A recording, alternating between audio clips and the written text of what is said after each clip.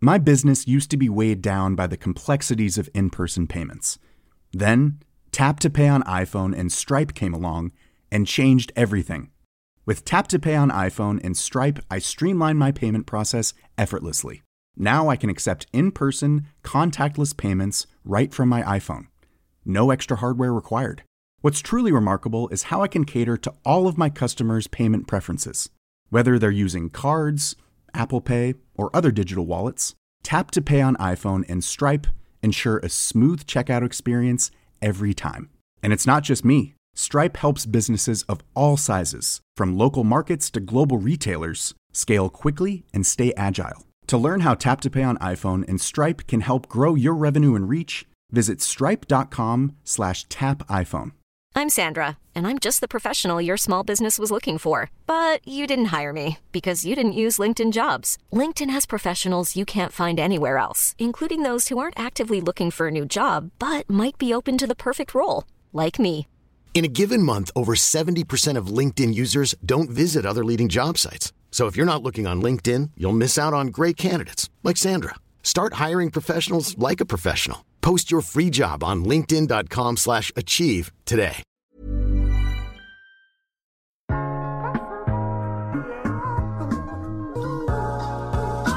Hej, mit navn er Mark Anthony, og du lytter til iværksætterhistorier produceret af Podtribe Media.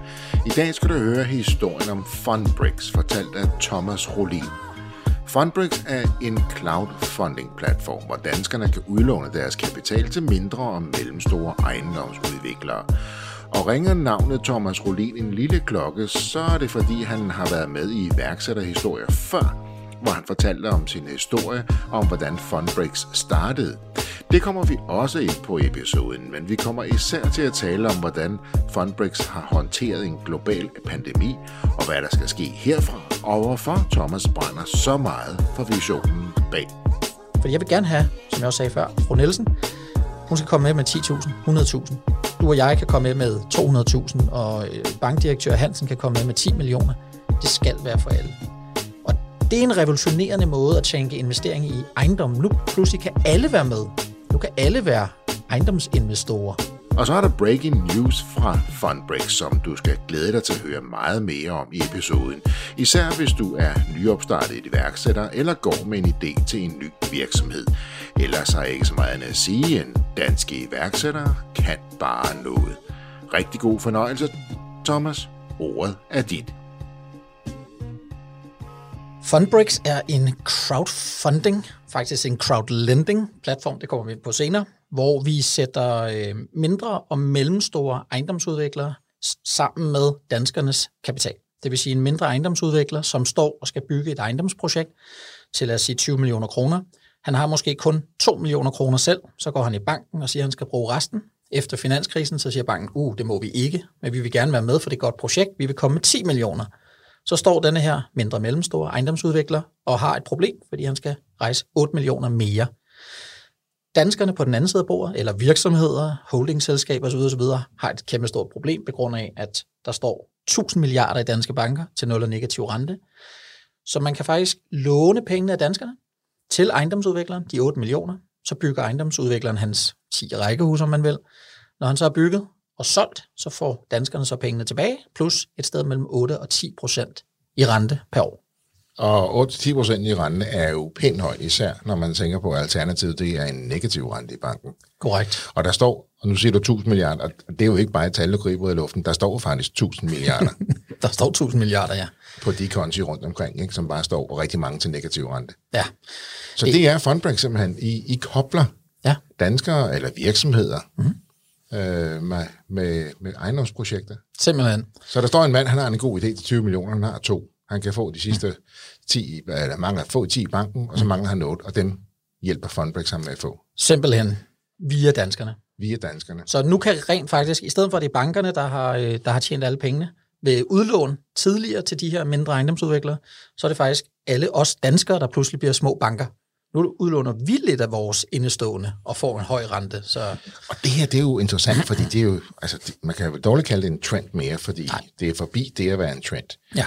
Nu er det en bølge, der er startet, og der er rigtig mange selskaber derude, som vi snakkede om, som udfordrer den mere traditionelle, konservative finansverden, bankernes verden.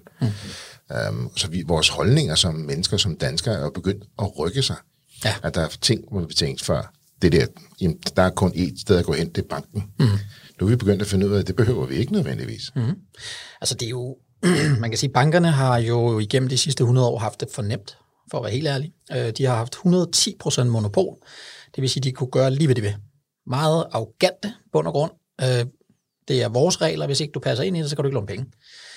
Det er blevet værre efter finanskrisen, og for at være sådan 100% ærlig, så er det jo bankerne selv, der er skyld i finanskrisen. Og nu sidder de på den anden side af bordet og vil ikke låne ud, og man skal pansætte sin familie og hund og hus og alle mulige ting, hvis man bare skal have en lille smule penge ud. Så hvorfor kan man ikke i bund og grund bare tage og låne kapital af de forskellige danskere? Hvorfor skal en dansker, der har 100.000, 100 millioner, hvad end der står, hvorfor skal man ikke kunne låne lidt ud af det og tjene noget rente? Hvorfor er det, man skal igennem de her banker? Og man kan sige, det er jo hele den revolution, der ikke bare er på vej, men som er i gang, og som har overhældet bankerne. Altså, nu tager du crowdfunding og crowdlending. I USA, der er over 50% af alt udlån til ejendomsbyggerier, det går faktisk via alternativ finansiering og ikke via bank. Det er altså 50%. Det er altså... Så er vi allerede oppe på halvdelen i USA, som går udenom bankerne i forhold til finansiering. Og det er sammenholdt med, at man forventer inden for ganske få år, så er minimum 25% af den amerikanske arbejdsstyrke, den er selvstændig. Altså det er jo det, man forventer, at det er, du hyrer dig selv ind på projekter, på arbejdsopgaver, så de regner med en fjerdedel af den amerikanske arbejdsstyrke lige om lidt er selvstændig.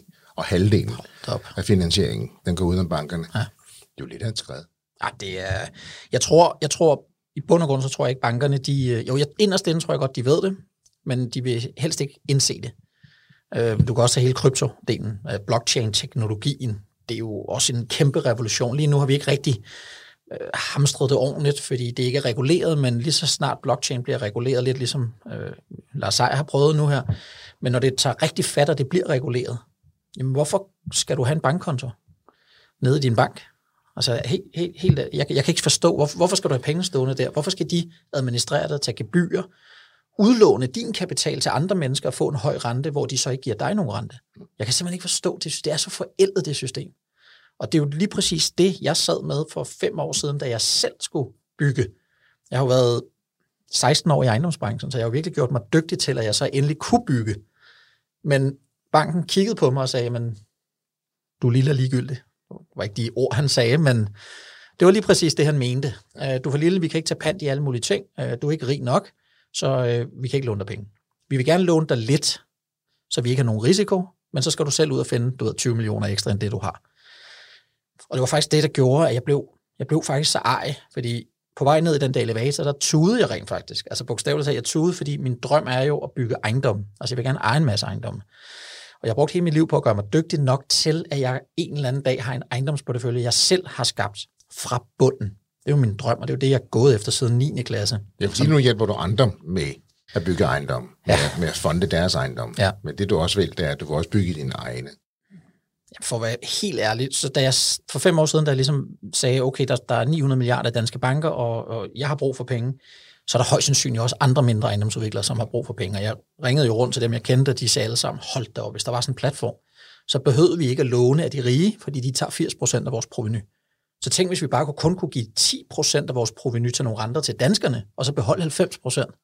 Og det skal jeg lige se her til vores lyttere, at den her historie, du fortæller lige nu lidt af, den kan man høre i en lidt længere udgave i den første episode, hvor du netop kommer ind på. Nej, for 5 år siden, der fik jeg jo ideen til, at nu vil jeg simpelthen låne penge af danskerne, fordi bankerne, de dør hen om 10 år. Det var sådan min tanke for 5 år siden rent faktisk. Og jeg tænkte på, hvis jeg skal lave en ejendomsportefølje og tage pengene fra danskerne, så lever vi i et land i Danmark, hvor at man skal passe lidt på jantelov og sådan nogle ting. Så jeg tænkte, i stedet for at jeg starter med at lægge mit eget projekt på, det kunne godt virke en lille smule grådet i Danmark, skal passe på med. Så derfor så tænker jeg, nu viser jeg danskerne, jeg viser min egen virksomhed, mig selv, investorer, at vi kan hjælpe mindre ejendomsudviklere i Danmark. Ikke mine egne projekter, men jeg går rent faktisk ud og hjælper andre, der har brug for det her. Og det gjorde jeg simpelthen ved at bruge mit netværk i LinkedIn blandt andet. Bruger jeg utrolig meget, og fandt nogle mennesker der, som virkelig havde brug for den her kapital. Og så startede vi blødt op med det, og kunne jo rent faktisk godt se, og nu sætter jeg det på spidsen, fordi I hører afsnit 1, der fortæller jeg, hvor hårdt det var, men kunne lige pludselig se, holy, folk er faktisk interesseret i at låne penge ind. Men vi byggede jo så det første projekt, og da vi så betalte vores investorer tilbage på det første projekt, det var jo det, de gik og ventede på. Kan de det der, de siger? Det var simpelthen sådan en revolutionerende oplevelse i mit eget hoved, men også for alle vores investorer og for ejendomsudviklere ude i Danmark, at hold da op, det virker jo. Så jeg har så mange, der kommer til mig som ejendomsudvikler og siger, men det er jo for godt til at være sandt, Thomas. Jeg kan ikke, altså, hvad er? Der må være et eller andet ved det. What's the downside? Yeah. Men det er der bare ikke. Vi er 100% transparente med det. Jamen, ven, vi låner penge af danskerne. Vi tager selvfølgelig pant, og vi passer på vores investorer. Det er det, Fundbrix gør 100%. Men du har adgang til dem. Du bygger færdig. Så crowdfunding var vi begyndt at høre mere om, men der er jo den her vinkel, hvor du siger crowdlending, og det er jo så det, du taler om nu her. Ja. Altså selvfølgelig, der er crowdfunding, men for at kunne gøre det, så skal man have nogle penge. Ja. Og det er jo lidt nyere herhjemme. Men nu har folk hørt et par gange om det her, så siger, det virker rent faktisk. Vi har også hørt om folk, der får pengene tilbage, der har taget pant, det er fast ejendom. Så nu begynder det at tage fart. Alligevel, for eksempel som du er inde på, så bankerne har ikke reageret endnu på det her. Jeg har bare sådan en meget sjov historie. Nu kan jeg ikke lige nævne navnet på banken, men for 2 år siden, der tog jeg fat i alle bankerne og sagde, jeg ved, I kommer til at have en masse ejendomsprojekter, eller jeg ved, I har en masse ejendomsprojekter, hvor I ikke kan få enderne til at mødes med ejendomsudvikleren. I vil komme med nogle penge, ejendomsudvikleren har nogle penge, men der kræves mere egenkapital fra bankens side. Så dør projektet, ingen vinder. Så i stedet for det, så ring til mig, og så skal jeg hjælpe med at rejse kapitalen til det, fordi så vinder banken, de er glade, og ejendomsudvikleren vinder, og vi kan lave en case, og danskerne kan være med ombord, alle vinder. Og bankerne i bund og grund grinede af mig. Det var altså ret vildt. Altså, du havde en case, der var så tæt på bulletproof, kan man sige. Ja. Og de grinede af dig. Grinede af mig, så jeg prøver, at det kommer aldrig til at virke. Jeg sad med en mellemstor bank, og op på deres bonede gulve i fine lokaler, og slips og alle mulige ting. Og jeg fik næsten ikke noget taletid. Altså, de smed mig næsten ud. Og så valgte jeg så at gå andre veje, men så har vi jo så løst rigtig, rigtig mange opgaver. Vi har rejst rigtig, rigtig meget kapital. Nu er vi jo oppe over 160 millioner i formidlet kapital. Og for 3 måneder siden blev jeg kontaktet af selv samme bank, som lige pludselig sagde, forresten, det du sagde der dengang, det kunne faktisk godt være interessant, fordi vi har rigtig mange projekter, som ikke bliver sådan noget, fordi udviklerne skal have mere egenkapital. Så kunne du ikke lige komme ind igen på vores kontor, sagde de. Og så sagde jeg jo til dem, det lyder da spændende, men det har jeg ikke tid til. Men I skal da være velkommen til at komme ind på mit lille kontor. Så vi sad rundt om mit bord, og alle de her fine bankmennesker, og talte om Fundbrix, fordi de rent faktisk gerne vil lave et samarbejde med os. Og det betyder jo, at på 2 år, Mark, har vi faktisk ændret bankens holdning til crowdfunding, crowdlending, fordi de kan se, det virker, og de ved, at det eksploderer. Jeg tænker vel også, altså som du forklarer det her, og det setup, du beskrev før, så er det jo ikke nødvendigvis en konkurrent til banken, det er jo en partner til banken. Altså de er jo i stand til rent faktisk at finansiere flere projekter, også for deres kunder. Vigtig point. Ved at få en partner i det her. Og det er måske også noget, som nogle af bankerne skal vende sig til. Det her det er ikke en konkurrent, det er en partner. Ja. Hvilket betyder, at risikoen for dem bliver jo også reduceret, kan man sige. Jamen det er super vigtigt pointe, fordi jeg er jo en person, som jeg også fortalte før, og som jeg også fortæller i afsnit 1, det er, at jeg vil gerne have alle vinder rundt om bordet. Jeg vil faktisk gerne have, at vi laver den bedste case for alle. Og ejendomsudvikleren, altså vi giver jo 8-10% i rente, så selvfølgelig er vi en dyrere rente end banken. Så når en ejendomsudvikler kommer til mig og siger, at jeg har et projekt til, lad os bare sige, de her 20 millioner, så hvis jeg skulle rejse alle 20 millioner til ejendomsudvikleren, så betaler han jo 8-10%. Plus, at vi jo også tager noget for at rejse pengene. Det er relativt dyrt, selvfølgelig væsentligt bedre, end at give 80% af sit provenu til en rigmand. Men jeg vil jo gerne have, at han går i banken og siger til banken, hvor meget skal jeg komme med i egen kapital i det her projekt, før I vil være med? Og så siger banken typisk, jamen vi kan komme med, lad os bare sige 50% til 4-4,5% i rente. Men det er jo halvdelen af den rente, vi tager. Så går han til mig, så siger han, Thomas, de vil komme med 10 millioner, Nu skal jeg bruge de sidste 10 millioner i egenkapital, og jeg har 2, så jeg skal bruge 8. Fint, så smider han de 2 ind, og banken smider de 10 ind til en lavere rente end os. Vi kommer med de 8 til, lad os bare sige 10%, men hvis du tager de 4 og de 10%, så ligger han jo med en median på omkring 6% i rente, for næsten at få sit projekt fuldt finansieret. Og vores investorer kigger på projektet og siger, okay, Fundbrix og hele deres due diligence, advokater, rådgiver, hvad vi nu har været hele sagen igen minutiøst og sagt OK. Og en bank og deres kreditafdeling har gjort det samme, uafhængigt af os, og sagt OK. Så der er en bank og Fundbrix, der har sagt OK til det her projekt, så må ikke jeg kan investere mine 100.000 eller 1 million eller 10.000. Så det er vigtigt for mig, altså jeg anbefaler alle mine udviklere at gå i banken først, og så kommer vi og hjælper bagefter. Du fortalte i episode 1 også det her med at lige få en masse positiv presse, men så indimellem, så kommer der også nogen, der bare synes, at de skal udfordre konceptet. Og man skal jo også huske det her, hvis der er en mulighed for at tjene penge, så er der selvfølgelig også en risiko for ikke at tjene lige så mange penge. Og det er måske den sidste halvdel, at vi skal øve os lidt i som danskere til at sige, jamen selvfølgelig er der altid en risiko, netop for, når der er en mulighed for at tjene penge, så er der også en risiko for ikke at tjene lige så mange penge. Og den skal vi bare huske, så vi ikke altid med det samme siger, jamen der er så, jeg regner med at tjene 10, og nu tjener jeg kun 3. Ja. Men det er jo også derfor, du har mulighed for at tjene 10 eller 12% på din investering. Ikke? Ja, man kan sige, altså, vi er jo 2, der ejer Fundbrix, og tilsammen har vi over 40 års erfaring inden for ejendomsbranchen og finansiering, og min partner er også jurist, så det er ikke bare det er ikke noget, vi bare gør, altså vi har gjort det her i hele vores voksenliv, så vi isolerer hver enkelt projekt i SPV'er eller anpartsselskaber. Vi laver en klientkonto, som er lukket, det vil sige, når folk overfører penge, så ryger det op på den her spærrede deponeringskonto. Udvikler har ikke adgang til kapitalen. Jeg har heller ikke adgang til den. Banken har heller ikke adgang til kapitalen. Den eneste måde, kapitalen kan gøre på, det er, når ejendomsudvikleren går i gang, så betaler vi hver måned i trancher, hedder det. Det vil sige, lad os bare sige, at det tager 12 måneder at bygge, og han skal have 1 million hver måned, bare for at sige et eller andet. Så går han i gang med at bygge, og så støber han fundamentet, så vil han have 950.000 kroner for det. Så tager vores byggerådgiver ud på pladsen, gennemgår alt minutiøst, og med egen forsikring siger, OK, Fundbrix, nu må I gerne betale regning på de 950. Så betaler vi den. Så bygger han så den næste måned, så vil han have 1,3 millioner. Sammen sker vores byggerådgiver ud på pladsen. Det betyder, at vi betaler kun for det, der er bygget. Også de materialer, som er købt. Skulle entreprenør gå konkurs, lad os bare sige efter 6 måneder, så ryger han ud, så går der en mekanisme i gang med Fundbrix, hvor han ryger ud. Så sætter vi en ny entreprenør på. Vores byggerådgiver ved præcis, hvor vi er i processen. Så går der lige 1 måned eller 2 mere med at lige få sat det i gang. Men vi kører det videre. Der er penge, vi betaler præcis på samme måde, og når det hele er færdigt og solgt, så får alle vores investorer pengene tilbage, og deres rente. Og det er interessant, fordi man har jo hørt om andre projekter, hvor det er stukket helt af, ikke? Hvor pengene er brugt inden fundamentet var støbt. Ja, det vil vi ikke. Altså, som jeg sagde i afsnit 1, så jeg tror, vi havde 60 projekter igennem. Nu har vi jo over 100 projekter, jeg har kigget på, og PT har jeg accepteret og underskrevet på 20 projekter. Vi går ikke på kompromis med det. Altså, det er en virksomhed, hvor vi har jo store planer, kommer vi ind på lidt senere, og vi er her jo, fordi vi passer på vores investorer, og vi vil bare gerne hjælpe ejendomsudviklere, eller mig selv. Vi tager ikke nogen chancer på det. Vi tager de rigtige projekter i de rigtige områder, så vil vi hellere sige nej. Jeg vil ikke lægge skjul på, i covid, der havde man lyst til at sige ja til et par af de projekter, men vi valgte simpelthen, kiggede hinanden i øjnene og sagde, vi gør det ikke.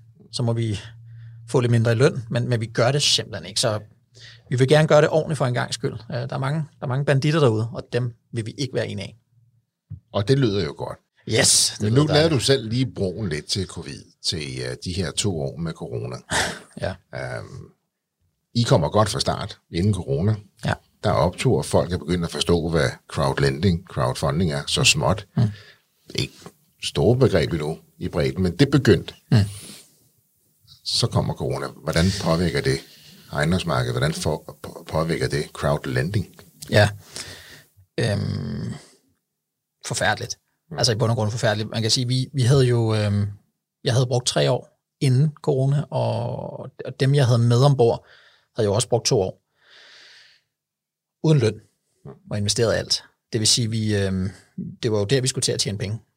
Det var faktisk lige da covid kom. Og der satte vi os jo rundt om bordet og godt kunne se, at danskerne sagde, vi skal ikke udlåne vores kapital, vi ved ikke, hvad der sker, det er usikkert, og økonomer begyndte pludselig at sige, at markedet kunne falde 10%. Det kan det så godt gøre, markedet kan falde 16+%, før det overhovedet rammer vores investorer, så jeg kunne sende mail hurtigt ud og sige til vores investorer, lad være med at høre på det, fordi det kan falde meget mere, så bare rolig. Men også selv privat var det selvfølgelig hårdt, for vi kunne ikke få løn. Vi kunne ikke få hjælpepakker rigtigt, og det hele var faktisk noget rod, og vi blev lidt uvenner i ejerkredsen om, at vi skulle blive ved med det her, eller vi bare skulle sælge firmaet. Så udover corona kom, og vi ikke rigtig tjente nogen penge lige der, så skulle vi også igennem en splittelse i ejerkredsen, hvor vi gik fra 4 til 2, og det var hårdt. Altså, det vil jeg ikke lægge skjul på, fordi vi var jo klar. Hvordan rejser man sig så igen her? Fordi der er jo ingen, der ved på det tidspunkt, hvor længe det varer, og hvor længe vi hver sig kan holde, hvordan markedet udvikler sig. Og I de begyndte at få fat, så I kommer rigtig godt fra start, for at sige det pænt. Ja. Og så sker det, at gulvtæppet bliver hævet væk. De ting, I har sat i gang, de ligger jo så låst, per hvad du lige forklarede før. Men lige pludselig står i en situation, hvor I kan ikke leve. Nej, det kan du arbejde. Ja. Selv, altså privat, ikke? Altså I kan ikke trække løn ud i hvert fald. Nej. Og så splitter man 4 bliver til 2. Firmaet skal fortsætte. Projekterne er i gang. At bliver det sværere at få rejst penge? Også altså danskerne stopper med at udlåne. Her fra Danmark i hvert fald stopper med at udlåne. Der kom jo også restriktioner på byggepladser. Ja. Og vi var i gang med i Sorø med et projekt, vi var i gang i Fredericiagaden i København K. Jeg tror faktisk lige, det var de 2 projekter, som vi blev udfordret på, så det var jo noget med, at vi måtte jo ud på pladserne og lave en gennemgang af, hvad må man rent faktisk? Der skulle være, jeg kan huske, det var 10 meter imellem alle, og de måtte ikke have det samme værktøj, så vi må købe ekstra værktøj og få styr på tingene.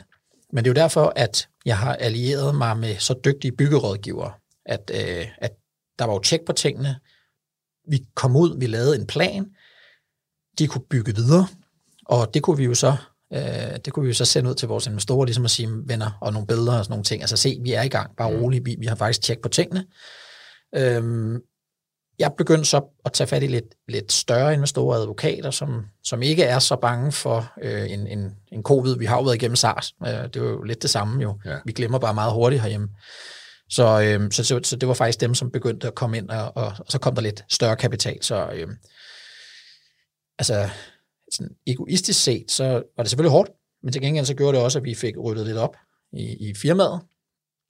De visioner, som jeg har haft fra starten af, kunne jeg ligesom 100% sætte 2 streger på igen at køre efter. Vi fik større investorer med ombord, i stedet for at det kun var her fra Danmark, så kom der pludselig også de større investorer. Så ja, det var hårdt. Der var ikke meget løn, og jeg måtte flytte i en lille bitte lejelejlighed på Frederiksberg faktisk. Men jeg gør det glædeligt, fordi jeg kan mærke det, Mark. Altså i hele min krop kan jeg se, at crowdfunding, crowdlending-verden, den er så kæmpe stor. Og det gode er, at vi etablerer jo en virksomhed på det, men vi hjælper rent faktisk ejendomsudviklere og danskerne med at få noget rente og sådan nogle ting. Så det skal bare fungere. Det skal bare fungere. Der er ikke, altså, der var krise eller ikke krise. Men det her, det var alt på et bræt, og det var alt på et bræt igen jo, kan jeg så høre. Ikke? Og du er simpelthen downsizer privat, flytter en lille lejlighed. Du tror stadigvæk, at nogen vil så sige, at der er en forskel på at være stedig, ikke? Og så vedholdende. Men det er jo sådan en fin balance, ikke? Hvornår man stadig har skyklapper på, og hvornår man vedholdende, fordi man har en god funderet tro på det her. Det kan man jo så se nu. Den kom I ud af, I kom igennem den, I kom ud af den. Ja. Og står måske næsten styrke nu. Jamen 100%, altså vi lærte os selv meget bedre at kende, også vores byggerådgiver meget bedre at kende, og strategien i selve firmaet, hvordan vi håndterer ting, er også blevet meget bedre. Så det er klart, at vi er kommet stærkere ud af det, når vi står nu. Og sådan rent personligt mæssigt som iværksætter, er det satme også bare en fed følelse, at man starter en virksomhed op i corona, altså lige inden corona, og har faktisk banket virksomheden op i en kæmpe pandemi, verdensomspændende pandemi, og vi står her stadig, og vi har stor succes, og lige om lidt skal vi breake ligesom nogle spændende ting, så det giver bare motivation. Og det er jo vigtigt at holde det spejl op, ikke? Og ligesom sige, okay, det har været hårdt, men hvad er det, vi alligevel lykkes med? Og det skal vi også huske lige at kigge tilbage, ikke? Nogle gange så kigger vi på de sidste 8 trin, men vi kigger ikke tilbage og ser de der 22 trin, vi allerede er kommet op af. Ja. Og det der wake-up call, som mange jo også har fået under covid, ikke? Ligesom rykke sammen bussen, lige for at kigge på sin forretning, kigge på sin burn og så videre, ikke? Altså det har måske også været sundt. for mange lige sige, okay, så fik vi lige en med handsken. Ja, jeg tror, det er super vigtigt nogle gange, at man simpelthen stopper op og lige kigger sig rundt, fordi jeg kender rigtig mange, som har ændret kurs og strategi, og du kan se virksomheder, kæmpe store, flotte virksomheder med alle mulige store kontorer til deres medarbejdere, begynder jo også at skære ned og sige, hvis man vil arbejde hjemme, why not? Altså, hvis du har lyst til det, og du gerne vil have dine børn og mand derhjemme, så gør det. Så jeg tror på, at i bund og grund tror jeg på, at verden bliver et bedre sted, når vi kommer over på den anden side.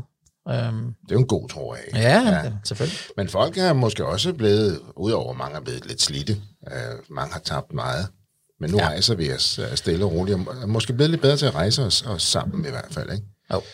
Omkring det her. Så Fundbreaks er kommet stærkt ud af det her, det er jo godt at høre. Yes, vi er stadig. Folks interesse og lyst til at engagere sig i crowdlending er tilbage, er det korrekt? 100%. Ja. Det bliver større og større. Altså vi ser, altså det der er rigtig rart nu, det er jo, at vi har betalt 7 projekter tilbage. Altså de sidste 6 måneder har vi jo betalt 42 millioner kroner tilbage, og vi kommer nu med ekstra 30 millioner kroner tilbage her bare de næste 2 måneder. Og det gør jo, at de mennesker, som har været i fra starten, har lagt lidt mindre, og nu kommer de jo så med mere. Men det gode er jo også, at de har så nogle venner rundt om bordet, eller veninder, hvor de jo så siger, men I skal have noget rente, tag det her. Jeg har været med i Fundbreaks, jeg har været med på det projekt, og det kan vi mærke nu. Så den der ambassadøreffekt på, at vi rent faktisk har bevist, hvad vi kan, vi holder, hvad vi siger, vi betaler tilbage til tiden, det har gjort nu, at der kommer en kæmpe bølge af investorer, som vi ikke selv er ude og annoncere efter, men som kommer fra mund til mund. Hvad, lad os sige, bankerne siger, vi ser lidt på vores forretningsmodel, vi tilbyder 10% i rente også. Hvordan vil det påvirke crowdlending-markedet? Jeg tror på, at ideen med, at man går sammen om nogle ting og udlåner eller køber ind, altså der skal jo lige sige, crowdlending er det, vi laver, det vil sige, at man går sammen med en masse mennesker, så låner man kapital ind. Det er det, vi gør. Crowdfunding er jo selvfølgelig det overordnede begreb, men det er mere, hvis man har en virksomhed, som gerne vil sælge 20% ud og få noget kapital ind for at starte, så går man sammen i crowdfunding, hvor man så funder sammen virksomheden med ejerskab. Jeg tror på, jeg tror på, at folk vil mere sammen. Jeg kender ikke en eneste, der synes, bankerne har et godt ry. Nu kan du tage hele alt det her hvidvaskning. Og så, altså det er skandale på skandale på skandale, fordi de har haft det for godt, og der er ikke nogen, der har reguleret dem. Så jeg tror på, crowdfunding kommet for at blive. Bare for at sige det sådan meget mildt. Det er helt klart kommet for at blive. For vi havde besøg af Gaia også for ikke så lang tid siden, som jo er investering også for den almindelige dansker. Og der fortæller han jo også, at det var hans mor egentlig, der hjalp ham til at få ideen, for da hun spurgte om, hvad skal hun gøre for at investere, så sagde jeg, aktier i banken, og så var hun bare sagde, det vil jeg ikke. Nej. For hun havde helt klart en holdning, og nu skal vi jo heller ikke køre alle banker over en kamp. Nej, bevares. Men det er jo også, når det her narrativ stikker lidt af, og får den her selvforstærkende effekt, ikke? Så det her, du siger, det er, at flere danskere vil egentlig gerne selv styre deres egne investeringer, og sådan noget som Fundbreaks gør det jo nemmere for folk jo. Jeg tror også, det har været svært for folk at finde ud af, hvordan investere i aktier, hvordan investere i ejendom, og det er sådan lidt komplekst, og man har altid skulle via banken og have revisorer på, og det har været svært for mange mennesker at sætte sig ind i. Lige præcis. Altså, fair point. Der ligger en grænse i EU, der hedder 100.000 euro, eller 750.000 danske kroner. Alt over der er du semiprofessionelle investorer, og så ud fra Finanstilsynet skal du ikke have lige så mange tilladelser for at gå efter dem. Så det er relativt nemt at gå efter 750.000 plus. Det er derfor, man ser, at alt, hvad man næsten kan investere i, eller investeringsforeninger, der er det plus 750.000. Det vil sige, almindelige mennesker, som dig og mig, vi kan ikke være med. Fordi hvis du har 100.000, du rent faktisk gerne vil låne ud dem, så er der ikke noget, du kan lægge det i. Så kan du lægge det i en investeringsforening, i din bank, og gebyrerne æder stort set din gevinst op. Så det var derfor, det var så vigtigt for os at få vores fejl for at tale med Finanstilsynet og bruge kræfter, tid og penge på vores advokater på at finde en løsning på, hvor alle kan være med. Fordi jeg vil gerne have, som jeg også sagde før, fru Nielsen, hun skal komme med 10.000, 100.000. Du og jeg kan komme med 200.000, og bankdirektør Hansen kan komme med 10 millioner. Det skal være for alle. Og det er en revolutionerende måde at tænke investering i ejendom. Nu pludselig kan alle være med. Nu kan alle være ejendomsinvestorer hos Fundbreaks, og det er en spændende verden.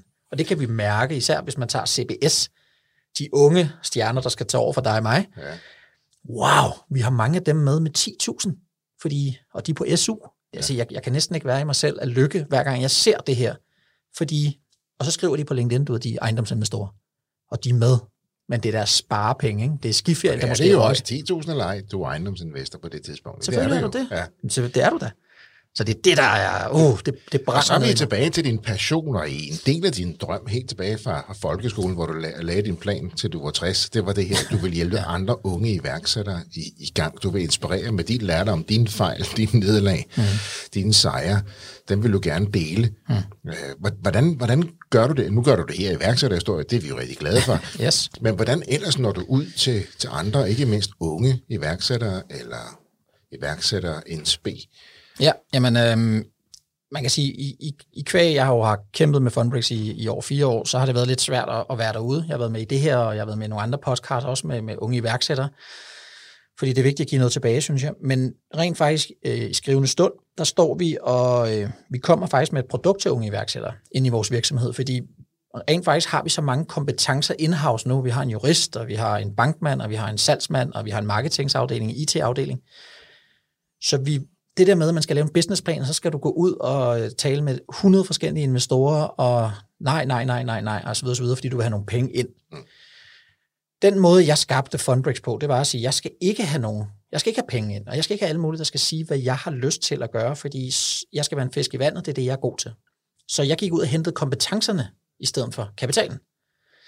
Det tror jeg på, at vi skal gøre meget, meget, meget mere ud af i Danmark. Så jeg kommer med et koncept, hvor unge iværksættere kan komme til mig, eller til os, hvor vi så kigger deres businessplan igennem. Hvad er det, de kan, og hvad er det, de er gode til? Altså, hvad er det lige præcis, du er god til? Okay, det er salg, at han vil gerne sælge et eller andet produkt, men hvad med IT-platformen? Det har han ikke forstand på, og marketing har han ikke forstand på, man er dygtig til at sælge. Godt, jamen, nu skal du se, så bygger vi IT-platformen for dig. Så sætter vi salgsmateriale, så du går ud og sælge. Så sætter vi en markedsføringspakke op. Så rejser vi måske en lille smule kapital, så du har en lille smule løn, men man skal ikke have en høj løn i starten, fordi man skal have en lille løn, så du løber hurtigere. Så vi laver hele fundamentet. Så tager vi selvfølgelig en lille smule ejerskab på det, og så kan den her person bare drøne afsted. Om det så er strikketøj eller salg. Og det er via Fundbrix, jeg gør det her, hvor I måske kan gå ind og tage en lille ejerandel, men fokuserer markant mere på kompetencerne end på kapitalen, så at sige, udefra. Kun kompetencer. Og i forhold til VC, altså venture capitalists og deres tilgang til det her, der skiller I jo også lidt ud jo. Ja, det må man sige. Altså, det hele har jo altid været med, at man kommer med en businessplan, og så får du penge ind, og så løber du. Og så sætter de sig en bestyrelse, og så råber og skriger de, når du ikke når dine mål. Det er ikke den måde, man bliver en god iværksætter på. Jeg tror på, at hvis du... Jeg kan se det på egen krop, på grund af, at da jeg startede Fundbrix, der tog jeg jo en IT-mand, og en markedsføringsmand, og en jurist og mig selv ind. Så skar vi IT og marketing væk, da vi købte dem ud. Jeg kunne godt mærke, det kunne jeg ikke sidde med. Altså, jeg er ikke dygtig nok til det, så vi måtte outsource meget hurtigt og få nogle personer ind i firmaet, der kan det, så jeg ikke havde den hovedpine, fordi det drænede mig. Nogle gange om morgenen, når jeg skulle vågne, og jeg skulle på arbejde, så vidste jeg skulle sidde hele dagen med marketing, og jeg har ikke forstand på det. Lige nu, der har jeg en jurist, og han er uddannet jurist, og han har en HD-finansiering. Det vil sige, at han sidder og laver hele fundamentet. Alle regnskaber, og alt det compliance, og alle bogholderi, osv. Alt det, jeg ikke kan finde ud af, det jeg ikke er dygtig til. Hvis jeg skulle sidde med det, så var jeg aldrig nogensinde kommet i mål med firmaet. Men til gengæld, så får jeg frie hænder nu, til at gøre præcis det, jeg kan. Det, jeg er møghamrende dygtig til, det får jeg lov til nu. Jeg får lov til at kreere og skabe de her ting. Og det er det, jeg gerne vil for unge iværksættere. Jeg vil gerne have, at de ting, man ikke er dygtig til, dem skal man have nogle andre til. Og i stedet for at gå ud og få nogle penge ind, og så stadig sidde med det, så bliver du aldrig nogensinde 110%. Og det er det her, når man starter op, altså som ung som iværksætter i det hele taget, det er, så laver man rigtig meget selv. Og det kan der være mange gode grunde til i starten, fordi man har ikke så meget kapital, man har kun sin egen tid og sin idé. Men det er også det der med, hvornår skal man tage kompetencerne ind og gøre det, man selv er bedst. Og det er jo altid, når du rammer sådan det her kritiske punkt. Jeg har ikke rigtig råd til kompetencerne nu, men jeg har brug for dem. Jeg gør det selv, jeg gør det ikke lige så godt, som en anden kunne have gjort det. Jeg gør mindre det, som jeg egentlig burde gøre. Og det er jo det her dilemma, som mange kommer til at stå i. Og det er jo der, hvor man godt kan sige, jamen så er det jo fedt, hvis jeg kan få noget kapital ind. Så står der en VC eller en BA eller noget, og så siger jeg har nogle penge, du skal bare. Og det er der også rigtig mange, der slipper rigtig godt afsted med. Bevares, det er slet ikke det. Helt klart. Men er der nogen, der bliver en lille smule fartblinde, og ikke ligesom i din optik, som måske ikke lige helt tænker over, hvad der så følger med? Ja, 100%. Altså, i Danmark, der er det hele tiden, når medierne skriver om virksomheder, så er det fordi, de er blevet fundet. Der er nogen, de har solgt ud for at få noget kapital ind, så de kan vokse. Men jeg synes, at man skal prøve at sætte fokus fra mediernes side på de virksomheder, som rent faktisk gør det selv, ikke sælger ud, men selv vokser. Gør det selv, finder kompetencerne og skaber en virksomhed uden at blive fundet. Det taler man slet ikke om. Det er jo i bund og grund endnu hårdere end... Jeg kunne jo også godt gå ud og tage 10 millioner ind i Fundbrix nu. Så du taler om at fokusere med på bootstrapping simpelthen, men nogle gange har de jo selv været at komme videre, komme til næste niveau, altså køre en international scale-up, altså uden økonomisk power. Det, der sker, det er, når en ung iværksætter kommer ud til nogle kapitaldrenge, der kommer med nogle penge, så tager kapitaldrengen en ordentlig lunds der. Så får iværksætterne et lille beløb på grund. Okay. Når de så skal ud og ekspandere, så skal de ud og have runde 2 og runde 3 og runde 4, og inden man ser sig om, så har iværksætterne 20%, 10%, 15% af sit eget firma. Og det er sgu ikke motiverende for en iværksætter. Så pludselig så mister du jo knisten på at sige, 80% er ejet af alle mulige. Men du får kompetencer, og du får jo drive, og du får sikkerhed, du får men gør man det? Finans ind. Nej, det gør man det. Fordi mange gange så sætter de sig i en bestyrelse, så sidder de der, og så løber du stadig bare stærkt, fordi du har fået nogle penge. Det er klart, at du når et sted med din virksomhed, hvor det giver super god mening at sige, godt, jeg skal ind i flere lande, eller jeg skal ind i USA, eller hvad man nu skal. Det koster en masse penge. Jeg ved ikke, hvordan man får det i USA. Lad os få noget kompetence og nogle penge ind, fordi min virksomhed er nået derop til. Men så ejer du rigtig meget af din virksomhed, fordi jeg tror på, at når du starter op og kan hjælpe med kompetencerne til at nå dertil, hvor du så skal have den første rigtige runde penge, så ejer iværksætteren rigtig meget af firmaet, så gør det ikke lige så ondt på iværksætteren at tage, 10 millioner ind. Så bliver han ikke udvandet lige så meget. Så ejer han stadig en ordentlig lunds, og drivet for sin egen virksomhed er kæmpe stor. Det tror jeg på, vi skal gøre meget mere af. Eller rettere sagt, det er det, jeg vil prøve at printe mere ind i unge iværksættere. Og det er jo så et af de nye tiltag jo her, som du lidt breaker her i forhold til, hvad det vil gøre for at hjælpe iværksættere, ikke mindst unge, men iværksættere i det hele taget. Men det er jo også den her balance igen, for nogle gange for at vokse, så har man brug for noget, og så hører man den her, it's not the size of the slice, it's the size of the pie, ikke? Altså hellere eje lidt af meget, end eje meget af lidt. Og det er jo langt stykke hen ad vejen også rigtigt. Og hvis det er det, der gør, at man kan rykke sig, så må man sige, okay, så er jeg kun 25%, til gengæld overlever vi, til gengæld er vi blevet store. Men det er jo dejligt med noget kan her for dig, Tom. Ja. Jeg kan se her, jeg tolker på dit ansigtsudtryk her, ikke? At der har du en lidt anden vinkel. Du vil gerne ind og hjælpe dem længere frem. Det der afgiver så meget. Jeg kunne godt tænke mig at komme tidligt ind, når iværksætteren, fordi de kompetencer, vi har inde hos os, er jo ældre. Altså, vi er jo oppe i alderen. Og det betyder jo, at vi har prøvet alle mulige ting. Ja. Vi har prøvet at fejle, og vi har prøvet de gode ting, og alle mulige forskellige ting. Og det kan man ikke købe sig til for penge. Så alle de erfaringer, man kan gøre sig allerede derfra, når du starter din virksomhed, til du når en eller anden kritisk masse, hvor du rent faktisk begynder at tjene nogle penge, og du har noget traction, og det giver mening. Den rejse op til der, det er der, jeg vil ind. Jeg har ikke noget problem med iværksætterne, så i teorien køber os ud der, og siger, at jeg tjener så mange penge, det går rigtig godt, nu vil jeg gerne købe jer ud igen. Nu kører det, jeg har styr på mine ting. Så vil jeg sige, fedt. Det har været en fed rejse, betaler os ud, ingen problem. Kør, og jeg hæpper på dig. Ja. Gå ud og tage nogle penge af nogen, og så køre videre på det der, men så ejer de bare så meget af deres virksomhed, at det stadig er sjovt. Og det er det, jeg gerne vil. Det er det, jeg gerne vil... Hjælp dem i gang, hjælp dem godt frem, hen over stregen, så de virkelig bliver konsolideret og bliver en stærk virksomhed. Ja. Og så har du ikke noget måde at sige, når de så først er der, så må I godt købe mod, hvis det vil det. Ja. Og vi er jo nogle kompetencer, vi er en virksomhed, så selvfølgelig skal vi tjene lidt på det, men det er noget, vi vil aftale med iværksætteren fra starten, så det står i den kontrakt, vi laver, at de kan købe os ud til et eller andet givet, sådan så at det ikke er sådan noget med, at vi skal have alt for mange penge, og han ikke har råd til at købe os ud. Det vigtige for mig er, man kan sige, de virksomheder, jeg har nu, de skal nok give mig penge. Så det er ikke det, jeg koncentrerer mig så frygtelig meget om mere. Nu går jeg jo tilbage til det, jeg gjorde, som du selv sagde, i 9. klasse, hvor jeg jo sagde, hvis jeg havde en Thomas Rolin mentor, som kunne hjælpe mig dengang, hold da op, man. Jeg var kommet hurtigere frem, vil jeg sige. Og det er det, du kan være nu, og vil være mere nu for andre. Ja, unge Thomas Roliner dengang, som ikke har, som er iværksætter, som ikke kan læse 8 år til jura. Men det er også det, du siger, vi talte om lige inden vi startede, det er, at Danmark har brug for markant flere iværksættere. Ja, det har det. Hvorfor? Er det åbenlyse spørgsmål? Jamen, man kan sige, Danmark er jo, hvis man sætter det på spidsen, en virksomhed. Der skal penge ind, for der kan komme penge ud.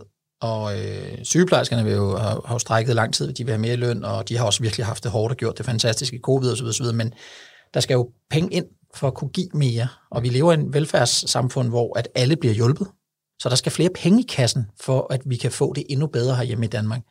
Og pengene kommer jo blandt andet af virksomheder, som jo bliver skabt af en eller anden iværksætter, der har siddet på et tidspunkt og fået en idé, at nu vil jeg skabe et shipping-firma, og så lige pludselig hedder det Mærsk, og tjener Danmark rigtig, rigtig mange penge, så vi kan leve rigtig, rigtig godt. Så jo flere vi kan af det, i stedet for at man går med en drøm, og det ikke bliver til noget, fordi man ikke har kompetencer, man ikke rigtig tør, det er jo der, jeg siger, gør det. Så hellere komme til os, og så kaste nogle idéer, lad os kaste nogle bolde op. Det kan også være, at den idé kunne blive flyttet lige hen til den idé, fordi vi også har nogle idéer, og så, det kunne være spændende. Og så kører man den vej, men vi skal have flere virksomheder, der kan blive store. Man hører jo fra, når vi sammenligner med andre lande, at vi er et land, hvor det er forholdsvis nemt at blive iværksætter og starte op i hvert fald. Så ser vi jo så også ret mange, når de så begynder at få traction, så flytter de ud. Så det er også todelt, ikke? Vi skal have flere iværksættere, der bliver til noget, og så flere af dem, der bliver til noget, til også at blive her. Ja, men nu skal jeg skal jo passe på, hvad jeg siger. Det er kun mellem dig og mig, Thomas. Ja, det er det. Der er så hyggeligt herinde.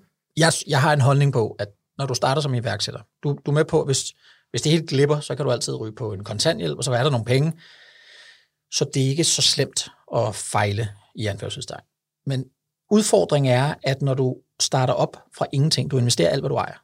Altså, du har jo hånden på kogebladen. Går det galt, så er du gældsat resten af dit liv måske. Ja. Altså, det er jo alt eller intet. Staten kommer jo ikke der og siger, ved du hvad, lad os lige hjælpe dig med nogle penge i din opstartsfase. De første 12 måneder, der får du et eller andet iværksætter kontanthjælps, fordi vi rigtig gerne vil have, at der kommer nogle flere virksomheder i Danmark, som kan give nogle penge til statskassen. Så vi investerer i dig nu. Det gør de ikke. De siger, prøv at høre her, hvis du skal have kontanthjælp, må du ikke have et CVR-nummer. Okay, men så kan jeg jo ikke starte min iværksætterdrøm. Nej, men så kan vi ikke hjælpe dig. Nu går vi så 10 år frem. Nu har du en virksomhed med 400 ansatte, der tjener 1 milliard om året. Hvem er der som de første? Okay. Og det er jo derfor, at når du bliver rigtig, rigtig stor i Danmark med dine virksomheder, så tænker man på, dengang man sad der og spiste havregrød og havde det elendigt, og arbejdede 100 timer om ugen, blev skilt og så ikke dine børn, eller alle de her forskellige ting.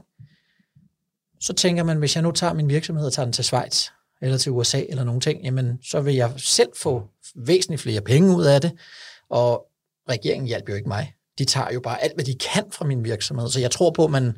Så du tror, at der er mange, der husker hen af opstarten, og så siger, at jeg skylder ikke dem noget, og så flytter de af den årsag, ikke bare situationen i selve tidspunkt, de flytter, men de tænker tilbage.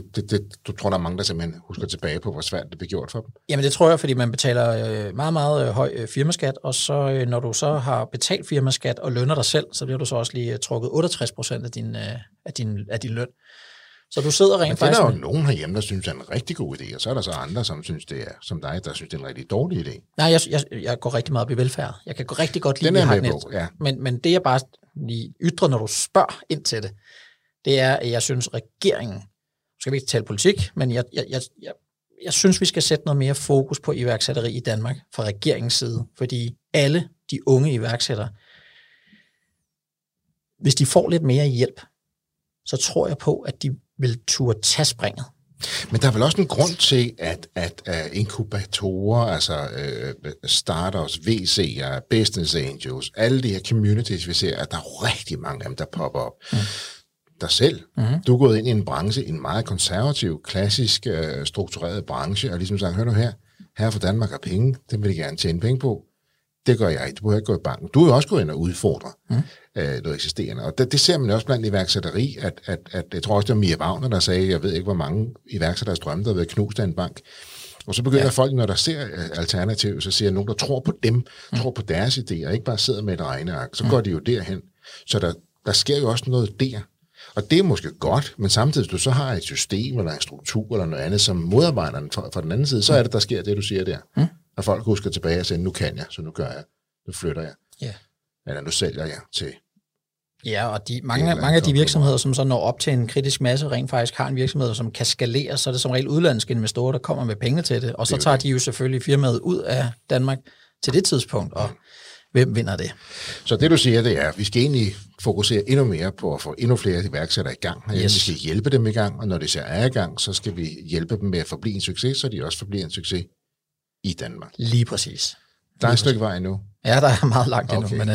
Men du gør jo I gør jo jeres via Fundbrix. Nu er det jo ikke bare Brix, skal vi høre her. Du går også ud og fokuserer på iværksættere, ikke mindst unge iværksættere, og sætter dine vidende kompetencer, dit framework til rådighed her.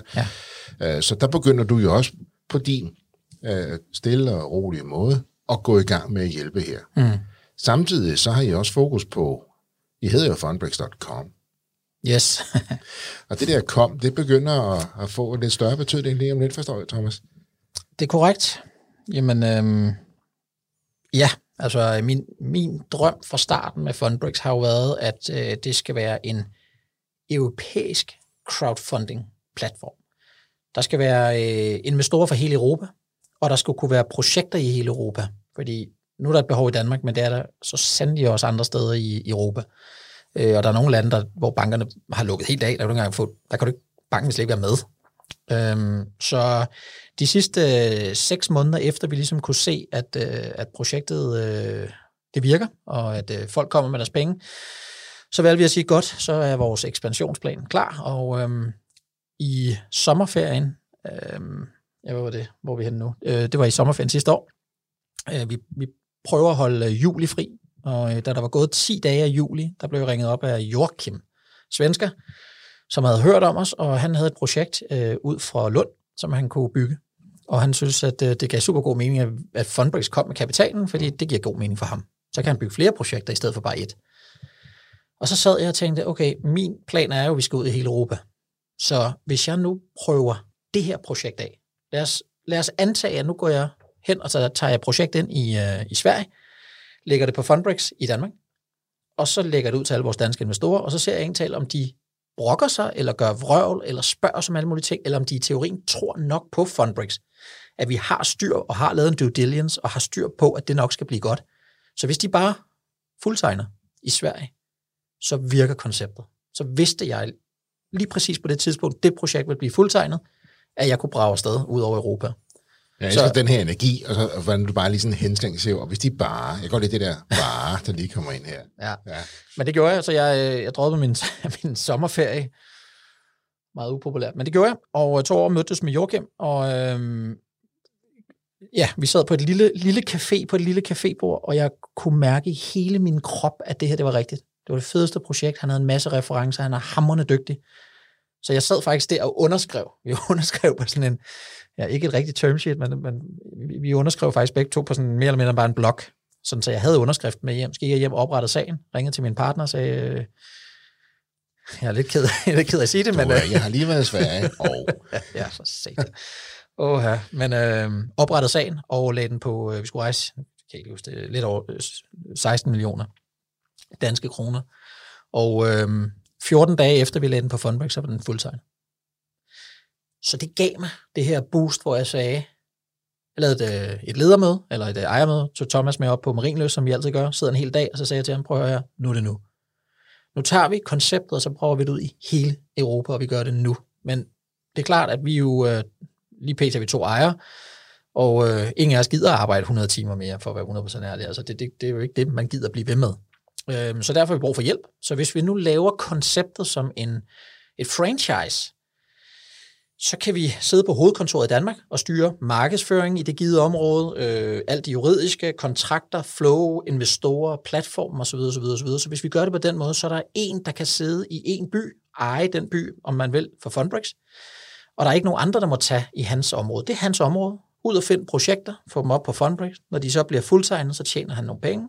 Gå ud og finde flere investorer i det givet område, og dit område vil blive mere værd. Så en eller anden dag, når han så ikke gider med efter 10 år, så kan han sælge det til Mark, som siger, jeg vil mega gerne have Fundbrix i den givet by, og så giver du et eller andet 10 millioner for det, og så bliver han købt ud, og så overtager du. Det vil sige, ligesom hvis du tager ejendomsmægler, eller hvis du tager 7-Eleven, så har vi et klart koncept, vi kan brage ud i hele Europa. Så det har vi. Så Fundbrix går franchise simpelthen. Det var, Thomas, det er jo breaking. Det er breaking news. Det har du jo ikke sagt. Nej. Sådan offentligt før, jo officielt før. Nej. Tak fordi du vil sige det her. Så Funbreaks er ikke bare internationalt. I laver ikke en decideret international scale-up. I gør det via at omdanne hele jeres koncept til franchise-koncept. Ja, det gør vi. Det skal så lige siges, at der er kommet en ny EU-fordring. Det er man skal have en tilladelse nu i EU, en EU-tilladelse, for at drive crowdfunding, crowdlending i hele EU. Det er ret nyt. Den træder i kraft i november, og vi har et år til at få den på plads, og det vil sige indtil november i år.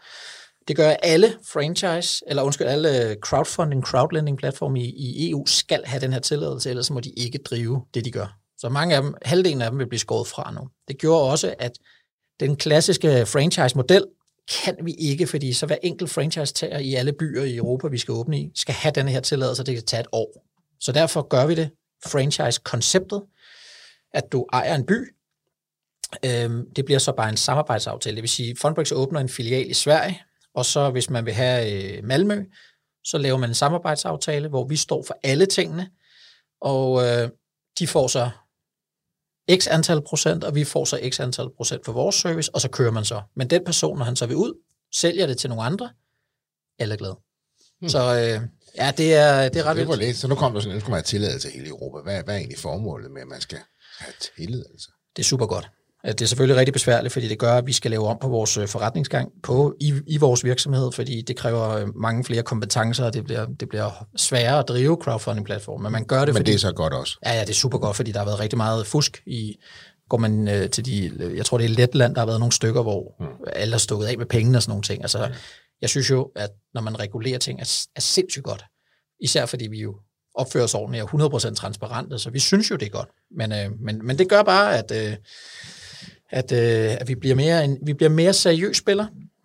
Funbreaks.com bliver en europæisk crowdfunding-platform. Det vil sige, nu kan du pludselig ligge og investere i projekter i Sydfrankrig, eller i Polen, eller hvor det nu giver mening for en, man har lyst til at lægge sit penge. Så her er en egentlig positiv historie med, at man regulerer fra EU's side, selvom det på en kort bane er mere besværligt for jer. Ja. Så byder du det velkommen. Yes. Det er vel heller ikke forkert at sige, at EU dermed også er gået ind og decideret blåstemplet crowdlending og crowdfunding, ved at sige, at nu skal man have en tilladelse. Det er vel også ret stort, når vi nu taler om de klassiske finansieringsmuligheder.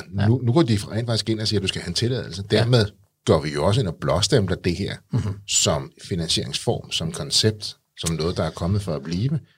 Lige præcis, og det er jo det, der er en rigtig, rigtig spændende verden. Så er det jo godt at have været blandt de første, ikke? Det er rigtig, rigtig godt. Altså, det skal jo lige sige, at vi har jo en fejl for registrering fra Finanstilsynet. Vi må drive fond i Danmark, vi må gøre alle de her ting. Og det betyder? Ja, det betyder på grund af, at vi må tage andres penge og formidle det i fonde. Ja. Så Finanstilsynet kender til os, og vi er igennem, så processen er ikke lige så lang for os, men det gør bare, at der er rigtig mange brodne kar i Europa, som bliver skåret fra, og det gør mig super glad, når vi andre nu virkelig bruger vores energi og tid og kræfter på at gøre det så godt, og vi kunne tjene mange flere penge, som jeg også sagde tidligere i det her program, hvis jeg bare tog flere projekter ind, men vi gør det simpelthen ikke. Men derfor er der andre, der gør det, og så bliver vi overhældet lidt indenom, og det kommer til at stoppe, ikke? Men så jeg kan så på det her show fortælle, at vi åbner op med en franchise til, man vil, i Stockholm. Sådan. Vi åbner op med en anden i Göteborg. Vi åbner op i Gdansk i Polen. Og vi åbner op i Lissabon i Portugal. Så det sker alt sammen lige inden og lige efter sommerferien i år. Det var nogle store skridt her, og nogle interessante byer og områder, jeg går ind i. Så ja. Det er ret vildt. Altså man kan sige, at Sverige er jo længere frem med crowdfunding, crowdlending, end vi er, skal de sige. Altså de kæmpe store, der ligger en virksomhed, som hedder Tessin, som laver lidt det samme som os. Og de er blevet så store børsnoteret. De blev børsnoteret for 650 millioner kroner her for sidste år, tror jeg det var. De har været aktive i 5 år, rejst over 3 milliarder svenske kroner. Så Sverige er et fantastisk, kæmpestort marked inden for det her. Polen har vi set på i rigtig lang tid. Det var faktisk et af de første ting, vi skrev ned på vores papir, det var Polen, fordi økonomien i Polen er på vej op. Hele denne her, det har været enten er du meget, meget rig, eller også er du meget fattig. Nu er mellemklassen begyndt at eksplodere. Så det er et super spændende land, der bliver bygget meget, og lige Gdansk er et rigtig godt område, ligger til vand, og er i udvikling. Altså priserne dernede i salg er det samme som i København. Bare for at give et eksempel. Det er jo meget interessant. Ja, det vidste man ikke. Og så er det jo ret stort land, spændende land, af 4-45 millioner mennesker, ikke? Ja. Polen også, ikke? Men det vi så gør jo, det er jo, at ham, som tager det her område, har jo så regionen Gdansk. Det er så hans område altid, indtil den dag, han vil sælge dem videre til nogle andre. Ja. Så det er kun hans område. Men Portugal har altid ligget mig på sinde personligt, fordi jeg er kommet så meget i Sydfrankrig i mit liv, og har godt kunne lide det, men Sydfrankrig har ændret sig fra, hvad det var for 15 år siden til i dag. Negativt. Og Portugal er smukt. Befolkningen er...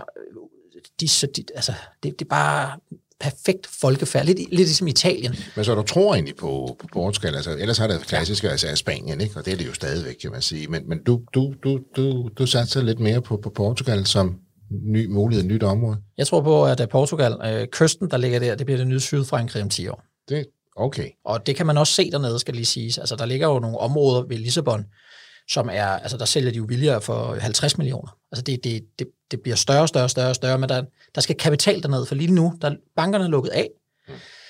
Det vil sige, at du mindre mellemstor ejendomsudvikler, som kan bygge de her 10 enheder. Det kan du ikke få lov til. Så de her fra 1 til 10-15 enheder bliver ikke bygget dernede, fordi dem, som har rigtig mange penge, de gider ikke at bygge 10-15 enheder. Nej, de bygger 200. De bygger 200, eller køber et område, så bygger de 40 kæmpe villager, ikke? Så segmentet dernede, det er det, vi skal ind og have fat i. Vi skal udvikle til de anførselstegn, de almindelige. Spændende. Ja, så ikke bare Danmark, som I har godt fat i nu her. Nu snakker vi Stockholm, vi snakker Göteborg, vi snakker Gdansk, som jeg tror, man siger det, og så ikke mindst Lissabon i Portugal. Så er døren ligesom åben til den store verden jo. Så er vi i hvert fald i gang. Det vil sige, det gør jo også, at vi får investorer fra andre lande end Danmark. At vi ligesom overordnet laver en .com, som du selv siger, at man kigger ind i fundbricks.com, og så kan man udlåne til ejendomsprojekter, som det er lige pt. I hvert fald. Hvad kan andre iværksættere så lære af dig? Og sikkert rigtig mange ting, men hvis du selv lige skulle kode ned til 2-3 ting, hvad er det især andre kan lære af dig? Handler det om mod? Handler det om flittighed, motivation, strukturer, lægge en god plan? Hvad vil du sige? Top 2-3 råd fra Thomas er. Altså det allerbedste råd, jeg kan give, det er at blive ved. Altså det er jo det, jeg har gjort. Altså jeg har sat mig en plan, som ikke bare er 2-3 år. Altså jeg har sagt, det er det her koncept, og så har jeg haft en vision, som er meget, meget, meget stor, ligesom Fundbricks. Jeg vil gerne lave crowdfunding, men jeg vil gøre det ud i hele Europa, fordi alle i Europa har brug for det. Så det er det der med at lave dig en plan. Eksekver. Vær ikke bange for at spørge andre til råds. Der er ikke nogen, der stjæler din idé. Altså det er der mange, der tror, for jeg har den her idé, men jeg vil ikke sige det til nogen, og så bliver det aldrig rigtigt til noget. Men gå ud, tag fat i iværksættere som dig og mig, og mange andre dygtige, som også har lidt år på bagen, og så lad os hjælpe. Altså få nogle gode råd og brug dem. Der må jeg så også lige indskyde, du er jo selv enormt aktiv på de sociale, især LinkedIn, ikke? Altså både med opslag, med billeder, men også med film, og der kan man så sige, der går du måske også ud og gøre tingene på en lidt anderledes måde, end man vil man traditionelt har forestillet sig, at mennesker, som arbejder med det, du gør, ejendomsudvikling jo gør, der har du også lagt dit eget ansigt og stemme og energi ud på den her måde, ikke? Jo, men det er jo også et råd til iværksættere, det er, at vi kom jo, altså da vi fik det første projekt, der havde vi ligesom brugt alle vores penge, og vi havde ikke flere penge tilbage, vi havde ikke nogen indkomst, så vi havde ikke til annoncering, altså ærligt. Så vi stod jo, og jeg var ikke markedsføringsmand, og vi havde købt vores markedsføringsmand ud, så jeg tænkte, hvad er det, der virker? Det er, hvis du ser tingene gentagende, du bliver ved med at se det samme, og du bliver ved med at se det samme ansigt, så er der en eller anden dag, så kommer der noget troværdighed i det, fordi man har set det så mange gange. Så jeg tænkte, hvis jeg nu går ind på LinkedIn, som er business, altså det er et hamrende godt redskab. Jeg elsker det, jeg er rigtig, rigtig meget derinde.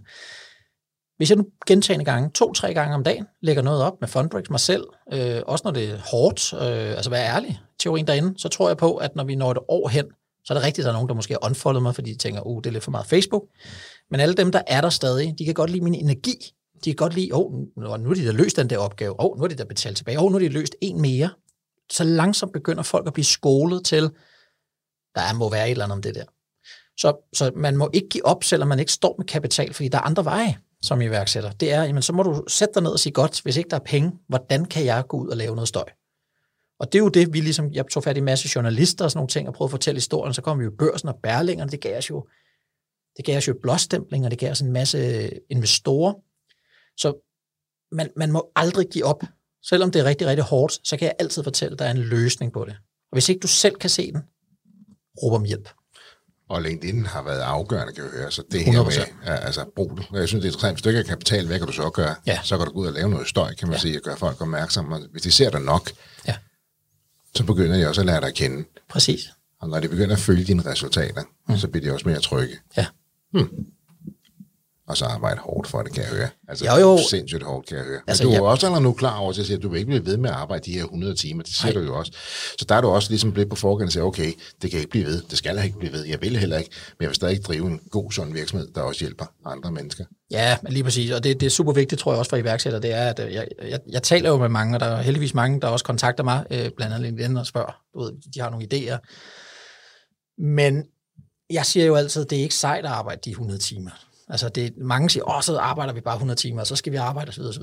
Men stress er jo en kæmpe folkesygdom, fordi vi simpelthen bruger for meget energi og tid, og det er ikke livet, det skal være sjovt. Altså at være iværksætter, der skal det være sjovt. Jeg var til et seminar i går, hvor Irma-direktøren havde lavet sådan nogle slides, hvor der står, en tredjedel af ens liv er arbejde. Så skal det satme også være sjovt. Så hvis ikke du arbejder med noget, du brænder for, og det er en passion, så skal du stoppe op, og så skal du sige, at laver jeg det rigtigt? Og det er jo derfor, man kan sige, iværksætter har jo sådan en energi, når vi taler om vores virksomhed, og det er jo fordi, vi elsker, hvad vi laver. Vi har jo selv skabt lige præcis det, vi laver, ud for en passion. Jo, ikke? Og det er jo den energi, som folk også i sidste ende køber ind på. Altså vi havde i studiet hed Min Kreative Verden, og den skønne ejer, hun sagde, at nogle gange havde jeg helt dårligt så vidt, når jeg kom hjem på arbejde, fordi jeg følte ikke, jeg havde været på arbejde. Ja. Fordi jeg har bare lavet noget, jeg synes, det var enormt sjovt, og jeg har bare hygget mig med det, og jeg har haft rigtig skægt. Så hun sagde, indvendt, så havde jeg den lidt dårlig samvittighed, fordi jeg havde jo bare haft det sjovt. Ja. Indtil man så finder ud af, fedt, det er mit arbejde, og jeg har det rigtig sjovt. Men den her følelse, tror jeg også, mange kan forholde sig til. Gud, har du egentlig lavet noget? Ja, det har du. Du har bare synes, det har været sindssygt morsomt. Det har været sjovt, det har været givende, og du kan leve af det. Du går glad i seng. Wow. Fedt. Ikke? Så det her med at brænde for det, du laver, der hvor du laver det, og mens du laver det, det er jo egentlig essensen af det, du lige siger her til sidst. Ja, men det er vigtigt også for alle iværksættere. Det er, lad nu være med at kaste jer ud i et projekt, som I tror kan tjene jer en masse penge, men inderst ender det ikke jeres passion. Det bliver ikke en succes. Det gør det 1 ud af 100 gange. Lav noget, I brænder for. Helt ind i maven. Tal med nogle mennesker om det. Tal med din familie om det. Og hvis alle sådan kan se ideen i det, så har du fat i noget. Du skal elske, hvad du laver, fordi det er hårdt at være iværksætter. Det skal vi jo lægge skjul på. Det er benhamrende hårdt at banke noget op. Men når du så har banket det op, det begynder at tjene dig nogle penge, så laver du det, du elsker, og pludselig kan du leve af det. Wow. Det er en fed følelse. Fantastisk. Min anden far sagde engang, find ud af, hvad du virkelig vil. Bliv god til det, og vær stolt af det. Ja, fandme så. Jeg er virkelig, virkelig stolt. Jeg er ydmyg og meget, meget, meget, meget stolt. Og det er ikke vigtigt at huske den her stolthed. Man må godt kigge sig selv i øjnene en gang, men siger, det er faktisk i orden det her, Thomas. Jo, men jeg gør det også på LinkedIn jo. Jeg får jo også mange fede beskeder indbakken med, at jeg jo viser succesen. Jeg skriver, ja, vi har succes. Altså, vi er der. Men skal vi øve os i endnu mere herhjemme, hører jeg da også sige. Ikke? Vi må godt dele succesen også. Vi skal dele succesen. For pokker. Og med den note her, så vi skal huske at dele succesen. Ja, og vi skal hjælpe hinanden. Til succes. Fundbrix.com. Yes. Gone International. Fokus på de unge iværksættere. Del ud af jeres viden og jeres erfaring. De tæsk og de sejre, I har været igennem. Og nu ser vi jo i Gdansk, i Göteborg, i Stockholm, i Lissabon, og mund det stopper der. Det gør det ikke. Det gør det. Nej, det gør det ikke. Thomas Rolin fra Fundbrix, det har været en kæmpe fornøjelse at have dig med igen. Tak skal du have. Lige meget, Mark. Tusind tak. Det var altså historien om Fundbrix, fortalt af Thomas Rolin. Hvis du også har en iværksætterhistorie, som du brænder for at fortælle, så hop ind på vores hjemmeside og udfyld vores formular, og så er det måske dig, vi tager fat i. Ellers har jeg ikke så meget andet at sige end tusind tak, fordi du lyttede med. Kan du nu have en rigtig god og entreprenant dag, til vi lyttes ved igen. Hej.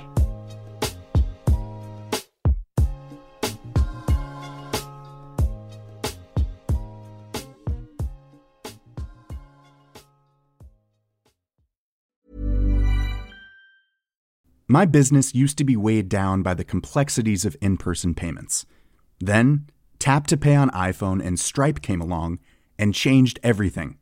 With Tap to Pay on iPhone and Stripe, I streamlined my payment process effortlessly. Now I can accept in-person, contactless payments right from my iPhone. no extra hardware required. What's truly remarkable is how I can cater to all of my customers' payment preferences. Whether they're using cards, Apple Pay, or other digital wallets, Tap to Pay on iPhone and Stripe ensure a smooth checkout experience every time. And it's not just me. Stripe helps businesses of all sizes, from local markets to global retailers, scale quickly and stay agile. To learn how Tap to Pay on iPhone and Stripe can help grow your revenue and reach, visit stripe.com/tapiphone.